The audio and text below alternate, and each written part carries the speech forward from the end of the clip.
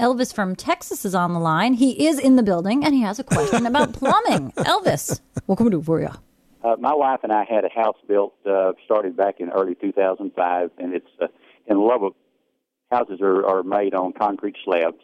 Yep. Before they poured the slab, they put in all the plumbing was installed, and instead of copper plumbing, which was in kind of short supply back in 2005, the going thing then was called Kitec. I think it's Kitec, and it's a double-walled plastic pipe with aluminum in the center. Instead of regular connections, it uses, my understanding, a bronze connector. And we've had a couple of small problems with the plumbing, but it seems as though I've read that the bronze can cause a dezinkification in the copper. And I'm wondering if there's been any studies done, if there's different fittings that can be replaced. If the plumbing has to be replaced, it'd be very labor-intensive to go underneath the house.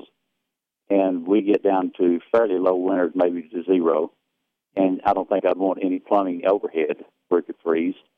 Or if you have any suggestions or thoughts. Yeah, Elvis, the problem with Kitec plumbing is, as you suspect, the fittings will leak. Now, what's interesting is that Kitec starts with PEX, which is cross-linked polyethylene, which by itself, and as installed today, is actually an excellent plumbing pipe with fittings that don't leak. But the Kitec system has definitely had a history of leaking. In fact, there are many class action lawsuits over that product that are active and going on around the country. You certainly should investigate those that you may qualify to join. Unfortunately, your solutions only include really replacing it. And what I would advise you to do is to only replace it where it's accessible. I mean, I wouldn't create the emergency if the emergency doesn't exist. So I'm not going to tell you to tear open your walls and pull all the plumbing out and start from scratch. But I would say that if you do happen to be doing a bathroom renovation or you open a wall and you find Kitec, it should be sort of a matter of course where you always replace it, because it's not going to get any better. It's only going to get worse. Not news only to hear, but kind of what I suspected. Yep. Unfortunately, that's the case. Every once in a while, we get a building product like that, and I've seen it happen many times over the years.